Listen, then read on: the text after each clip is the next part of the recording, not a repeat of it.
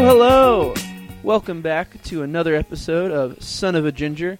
I am your host, Patrick Baylor, and we are joined by... I'm your other host, by Mason Moreau, known as Mason Moreau. And today we will be reviewing Season 1 of Netflix's Ozark. Came out in July of this year for a nice summer show, and some good stuff came from it. Yeah. Some very Netflixy things. Yeah, you know, Netflix, like, it's no new concept that Netflix has been on a roll by just funding show after show, pilot after pilot, and figuring out. It's a spaghetti at the wall approach, and it's respectable. They make fun of it, that approach, in one of the most recent South Park episodes where I think the boys try to get a show going. But hey, we're not here to talk about South Park. We're here to talk about Ozark. And like we said, it came out in July. 10 episodes, and it stars Jason Bateman of Arrested Development fame, as well as everyone's favorite movie mom, Laura Linney. I feel like she's just played a mom for a long time. And she plays a great one in this series, doesn't she? Yes, she does. You know, you start out really not liking her character. You know, she's not very redeemable, but she keeps being put in situations where she has to make very tough decisions, and her willpower really comes through. And most everyone I've talked to about it has said they started out hating Laura Linney's character and grew to eventually start liking her again. And good for her. But let's backtrack a little bit. We're talking a lot about her character, but we don't even know what the hell this show is about. Well, I guess we do. And tell us what it's about, Mason.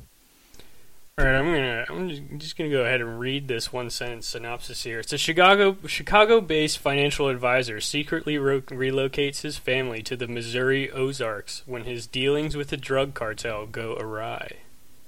Very, very meaty, very crime drama. Yeah, very much so. But yeah, Jason Bateman, he plays this guy that I guess gets tied up with the cartel and has to make some money back for them. Correct? Yeah, that's right. So he plays a character he's a financial advisor, and he's been in business with his best friend for a decade or something around a decade, maybe even more. Finds out his best friend's been laundering money for a drug cartel. And within the first 20 minutes of this series, you watch all these people get executed except for Jason Bateman. And this is where we learn that he's talented at smooth talking, at weaseling his way out of situations. And in my opinion, this is a perfect character for Jason Bateman to play when he wants to make this step into more dramatic territory, because he's always played this sort of silver-tongued, smart person. He's always a smooth operator. Yeah, smooth operator. And yeah, but then so it goes from, hey, he has this problem in Chicago, and then the rest of the series takes place in Lake Ozarks, and I would say the Bank of the Ozarks. I think the Bank of the Ozarks. Yeah. Wait, no, that's just a bank, isn't it? I don't know. It's the Missouri Ozarks. I like Bank of America. Are Ozarks mountains or lakes or? It's a lake. It's a lake. Ozarks is a lake? Yeah, Lake Ozark in Missouri, bruh. Okay. Oh, you goof. But they don't even film it there. They film it in Lake Allatoona, not too far from us. Lake Lanier. In our backyard. In Georgia. And then, of course, they get the aerial stuff at Lake Ozark. But to get back on track, after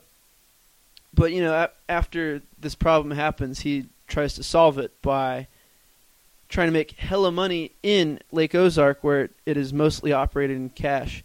And I would say most of the series, of course, at least most of the season, it is seen him bop around from business to business, just trying to launder money.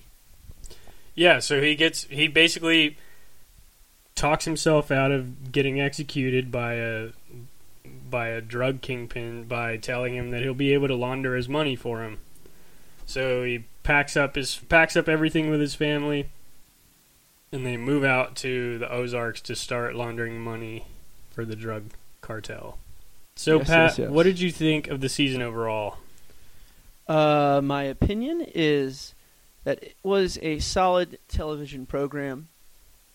However, I have seen this TV show before. I have seen a non-redeemable male, a non-perfect male character get into some kind of crime, and he has to solve his way out of it. It's like it's still, I enjoyed it, but you know, Netflix in particular, but a few other of these cable-y type of places are have made or are trying to still make many of these shows. Wait, what's the show where a smart suburban man turns to a life of crime? What are you talking about? I don't know what you're talking about. I don't know. The Sopranos, the Breaking Bads, the does Mad Men do that? I don't know. Sort of. Yeah. So, you know, and those are three great shows that do stuff like that. But you know, I've seen it before, and I appreciate Netflix is making their own way to do it. But I don't know. It's a you know, thing. Like I think it borrows elements from The Sopranos and Breaking Bad. I think, and it doesn't. I think maybe one of the biggest downfalls of the show is that it doesn't wear those inspirations on its sleeve. I don't know. I think it's a good blend of everything though. Like, because you know, you have the families like really involved, like kind of like in The Sopranos. At least we see the family life. We see the marriage kind of fall apart or like at least go through the testy waters as the husband does his crime dealings, and the wife just has to, the tall blonde wife has to do her thing and go through it.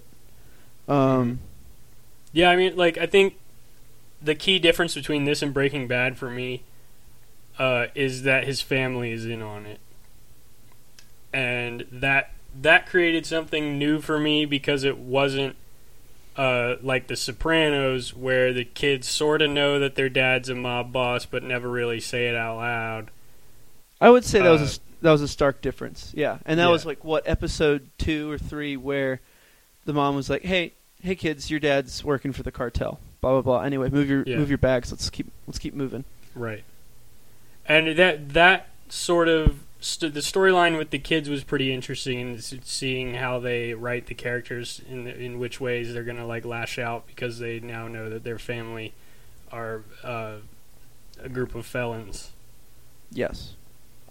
And it clearly affects these children, and we see how the dealings and crazy schemes thought up by Jason Bateman kind of affects everyone else in the city that isn't his family. We meet a cavalcade of characters. Like, this ends up being a pretty big ensemble, wouldn't you say?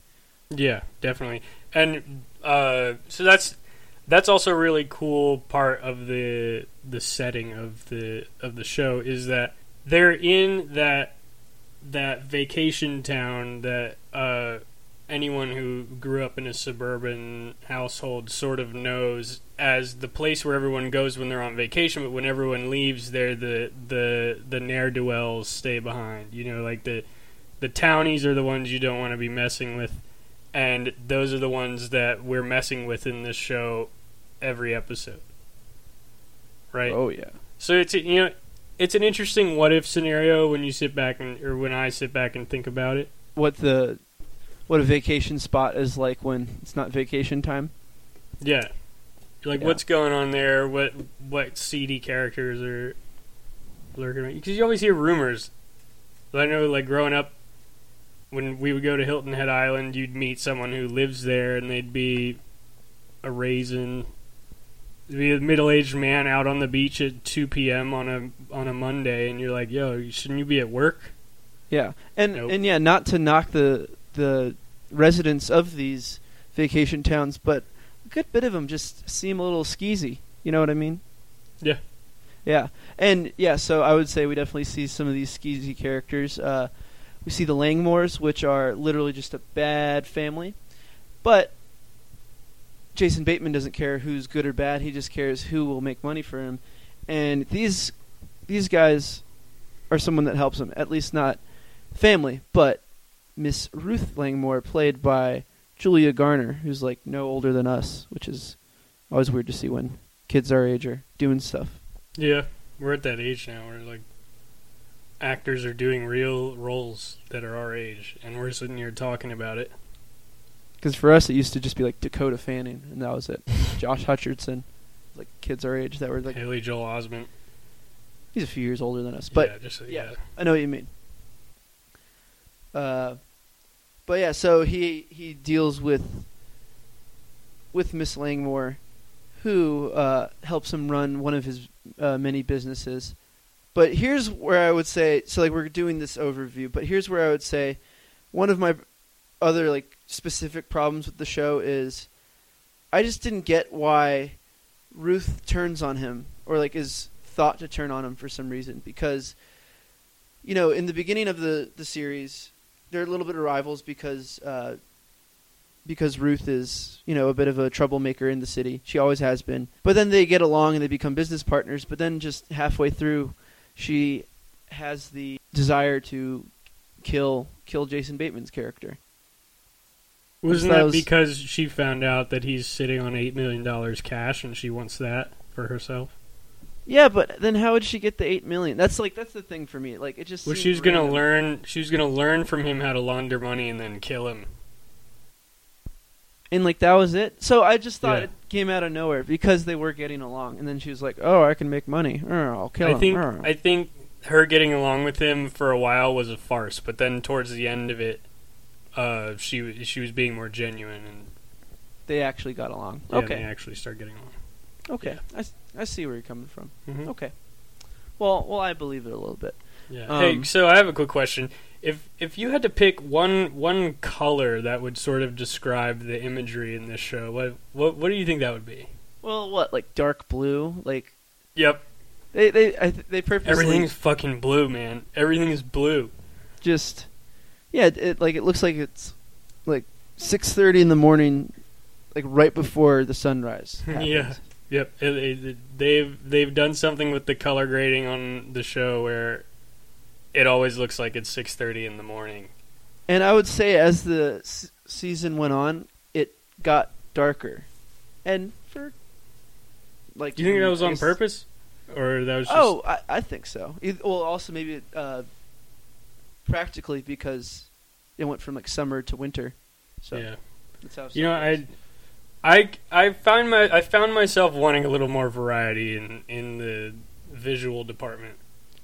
Yeah, because I would say like, we were in there for a long time, right? Yeah, and it was just like it was exhausting. It was just like more blue, more gray, a little bit of green, some red when there's blood. Yeah. And I guess maybe there's sort of an accent there where, like, if everything's blue and you finally see blood, it's a little bit more, in your subconscious, you're just sort of more attuned to reacting when there's blood spilled on the screen, if you're used to seeing blues. Yeah.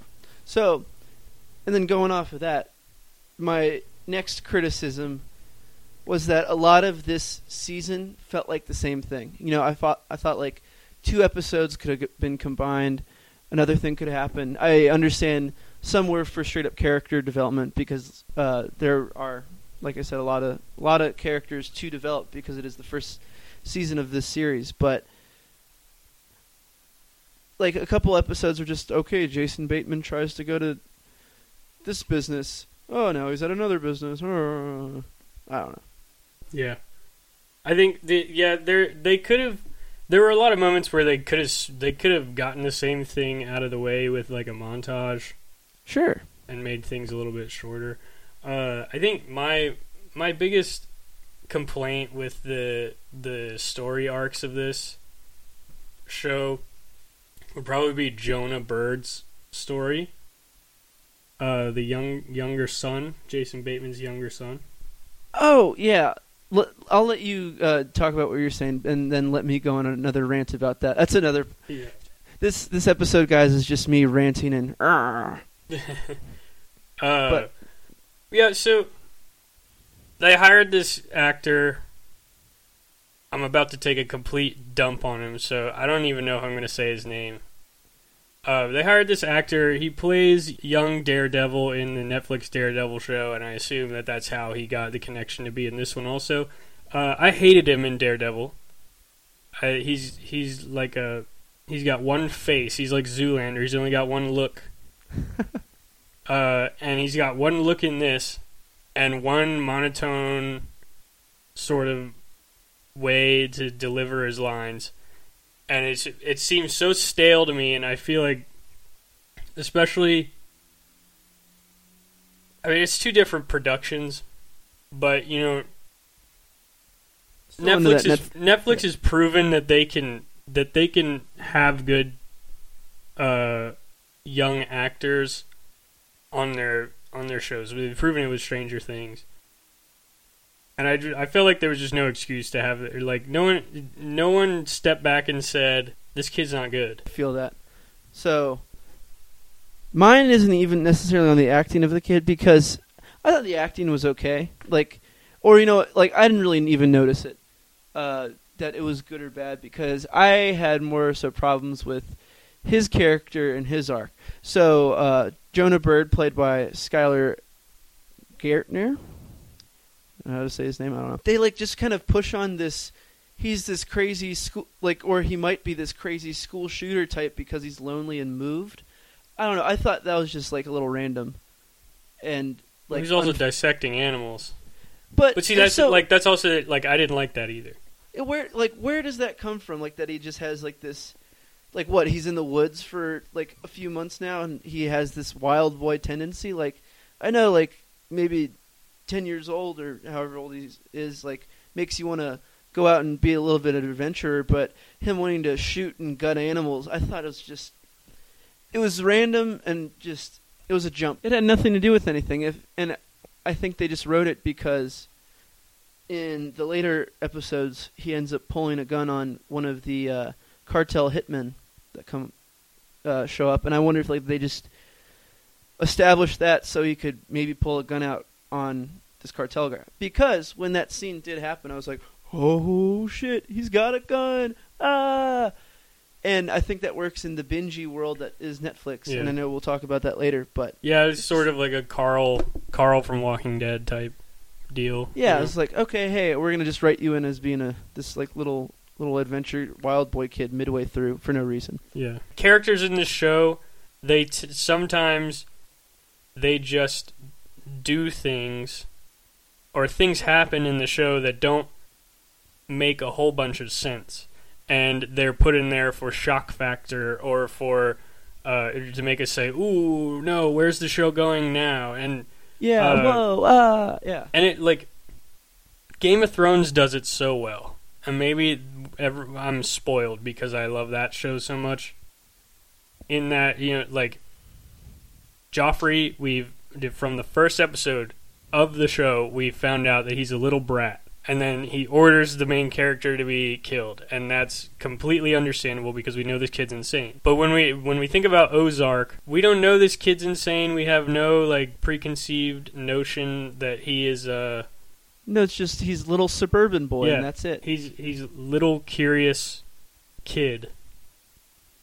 And then they do it again with the preacher character, where, you know, he finds out that people are dealing drugs at his service, and then he gets sad, and then his wife gets mad at him, and then he goes out. Played by Michael Mosley, right? Yeah. Michael Mosley, who plays the preacher character. Just to backtrack on who we're talking about, but no, like, it just his wife he and his wife get in an argument.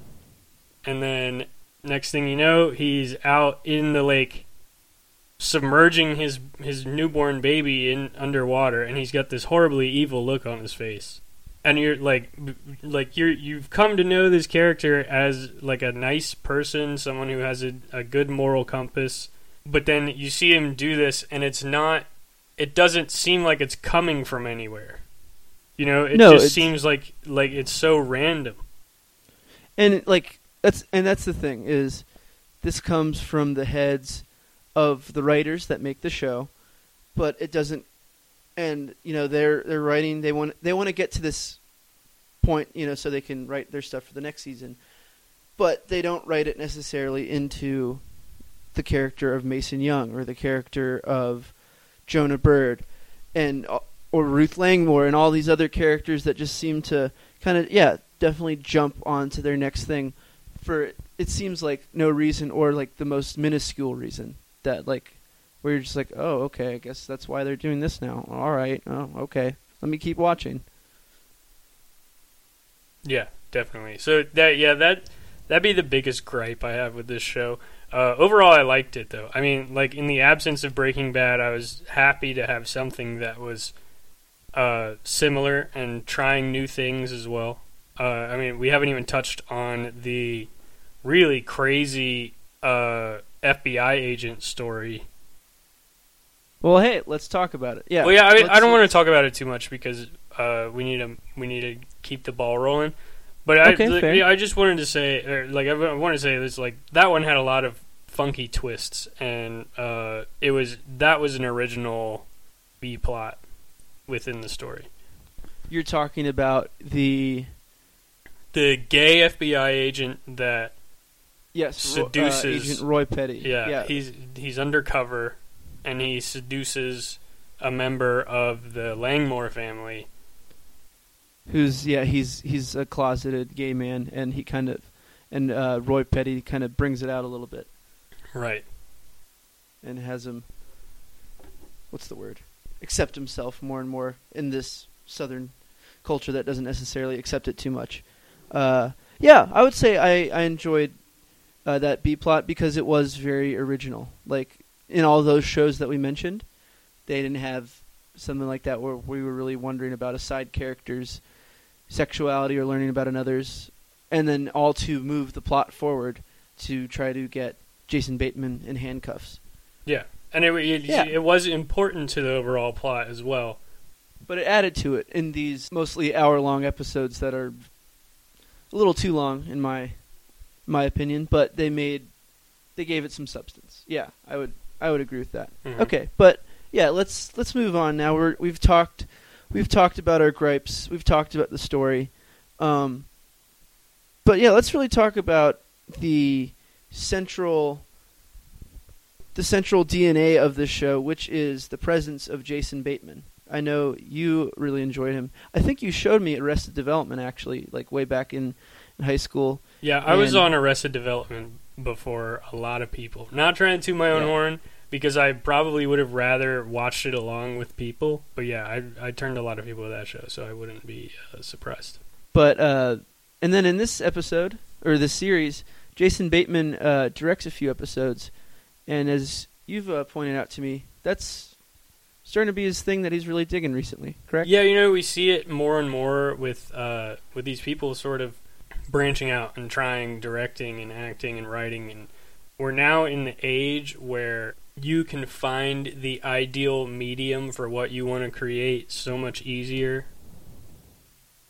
And Netflix is sort of becoming its own beast in that way. Yeah, and they're loyal to their people on there. Sorry. Right. Yeah, continue. So I'm gonna go a little bit off topic. I started watching Big Mouth, that new animated show on Netflix. Love that. We could do a whole episode on that too. No, that show's fucking nuts. But there's just a part where he breaks the fourth wall and he's like, "You're binging this, aren't you?" Yep. And I was like, "Yes, Nick Kroll, I am." But like that's important to say because shows are now being made to binge easily, and yet Big Mouth I finished in a weekend, and yeah, I totally agree. They want you to watch. Well, they know you're going to watch it in a weekend. That's what they're kind of set up for. Totally, right. Yeah. And so, I have the Wikipedia article for binge watching pulled up. Ooh, Wikipedia. I want to read this quote from Kevin Spacey, who, if you didn't know, is the star of Netflix's House of Cards. What? Oh, yeah, man. But anyway. Actor Kevin Spacey used the 2013 McTaggart Lecture to implore television executives to give audiences what they want, when they want it. If they want to binge, then we should let them binge. He claimed that high-quality stories will retain audiences' attention for hours on end and may reduce piracy, although millions still download illegal content. Binge-watching complex quality TV, such as The Wire and Breaking Bad, has been likened to reading more than one chapter of a novel in one sitting and is viewed by some as a smart, contemplative way of watching TV. I completely agree with the chapter reading. Yeah, because I barely read. I want to try to read, but I barely do. But yeah, if I'm like on a date and like trying to impress a girl, I'll be like, oh yeah, I'm watching this. It's pretty interesting. Yeah, I'm watching this critically acclaimed television program. How does that work out for you? Well, I'm still single, so I guess not too well. No, but yeah, I mean, like, I definitely feel the same way now. Like, TV is now becoming like video books. Yeah. Like, I don't know how to explain it. You know, like, I read a chapter of my book every night, or I try to, and sometimes I'll read more than one. But it seems to have, you know, like finishing a good show and finishing a good book have the same sort of feeling when you're done with it. I think, like it said in the article, Breaking Bad and The Wire really did hammer that point home that you can have a long-form narrative that stretches over multiple seasons, and you don't have to have a television show where every 30-minute episode is its own contained story with the same characters. Totally. You know what I mean? And the thing is with Breaking Bad and The Wire, shows like those shows weren't necessarily designed to be like that. They were designed to, oh, can't wait to watch next week type of thing, you know? Yeah. Especially with The Wire. I mean, that shit was in 2002 when they didn't even, or it ended in 2002. But, you know, it's from 15 years ago to where they didn't even expect that type of thing. So, right, yeah. They didn't know what they were creating. And yeah. And I binge watched The Wire, you know, a few years ago. Like I think freshman year of college, instead of meeting people, I was just in my dorm room watching The Wire. Mm-hmm. Good times. I feel like I just use this podcast as being like, oh, Pat doesn't get any dates. Pat didn't talk to kids in college. But I'm talking with you, Mason, and I love talking entertainment. That's all right. Yeah, dude, I enjoy this Son of a Ginger podcast. Anyway, and with this show, Ozark or Big Mouth or any, and we've been really talking Netflix especially. Yeah. They know you're probably going to watch 2 or 3 instead of just one with dinner. You watch the next one after when you finish dinner and you're pouring yourself that glass of wine or that beer after a long days of work, you know? Yeah, and you boot that up. But, you know, the same can be said. So, like, I really do enjoy the Sunday ritual when Game of Thrones is on, though. Oh, I love that, too. I like making myself some dinner, sitting down at the TV with like a beer or a glass of wine or whatever, and having that be my evening, and then going to bed and starting the week. That has its place, too. But the trend we're sort of seeing is these shows that are lending themselves to being consumed rapidly in immediate succession. Yeah, and they'll shoot different episodes like at the same time because they know it just goes into the next one. Yeah, the line between a TV narrative and a movie narrative is starting to blur. Yeah, people are now saying that if you want a good, deep, rich, dramatic story, watch a TV show. Yeah, because they'll talk those characters, and then you'll really want to know what happens to them, and then you'll get to see them next week, as opposed to, hey, let's wrap all this conversation and stuff up because we got to go to the next scene because this is a 2-hour movie instead of this is a 10-hour series. It's short stories versus novels. That's a great comparison. You know, some short stories are great, and they can be the size of a novella. You know. Is it like, okay, Old Man and the Sea versus The Stand? You know, The Stand's thicker than the Bible. And Old Man and the Sea is like a little pamphlet. I'm going to have to believe you on this because I haven't read either. Can't read, Mason. Don't know how to read. Oh, I haven't read The Stand because I picked it up and I was like, no way.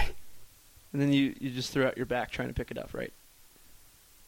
Yeah, it was like that cartoon that classic cartoon trope where I was just trying to pick it up but I couldn't. Just Yeah, and then I like turned inside out. And made hope little you noises. hope you listeners enjoyed those noises. So, yes, it's binge season. Yeah. And Netflix does it well, and they really paved the way. But so to wrap things up and get back from the landscape of streaming and everything and just go back to this little show Ozark. Well, what are your final thoughts, Mason? I know I've been ranting a little bit, but what's the good and bad that...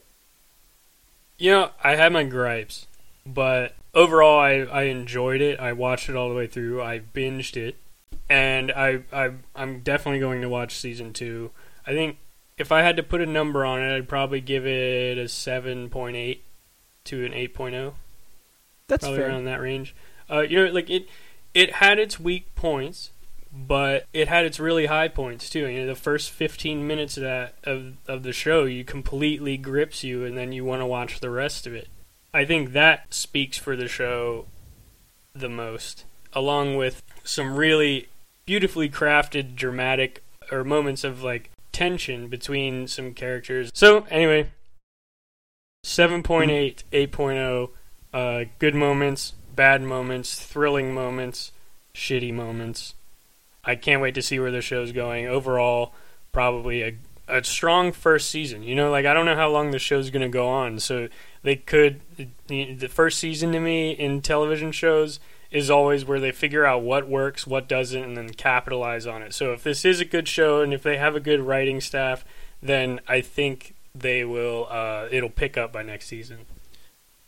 And I look forward to the next season, and I'll give it a 6.8 because things were just long. I'll give it a 7. And I know we're wrapping things up. I just want to get it out there. Do not like the Snell characters. They are pain in my side. I don't like how the husband talks. He just talks like this, and you can barely understand him. I'm going to go get my shotgun, Ruth. I've been having opioids in my time. And like his wife and the Mr. and Mrs. Snell, they would be great as one character, but they split off into both of these characters that are just not very interesting and not compelling and pain in the ass and then I also just hate him when the season ends because Marty cuts a deal with the cartel after everything bad happens in the season, and then the wife just like shoots him because the main guy in the cartel just calls her a redneck, and then that really boils her blood, and I don't know. It was frustrating. Frustrating characters. In a show where everyone's trying to rationalize irrational situations, there's this one person who comes out and acts completely irrationally. Yeah. And I understood every character, like even like what we said earlier, it seemed like it was slapped together. We still at least understood a little bit why characters started acting the way they were. And then with the Snells, they just said, oh, someone 100 years ago flooded our land, and now we're going to be assholes to everyone and sell heroin and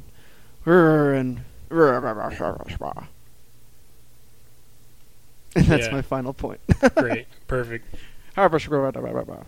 General noise. But thank you guys for listening. I'm Patrick Baylor. I'm Mason Moreau.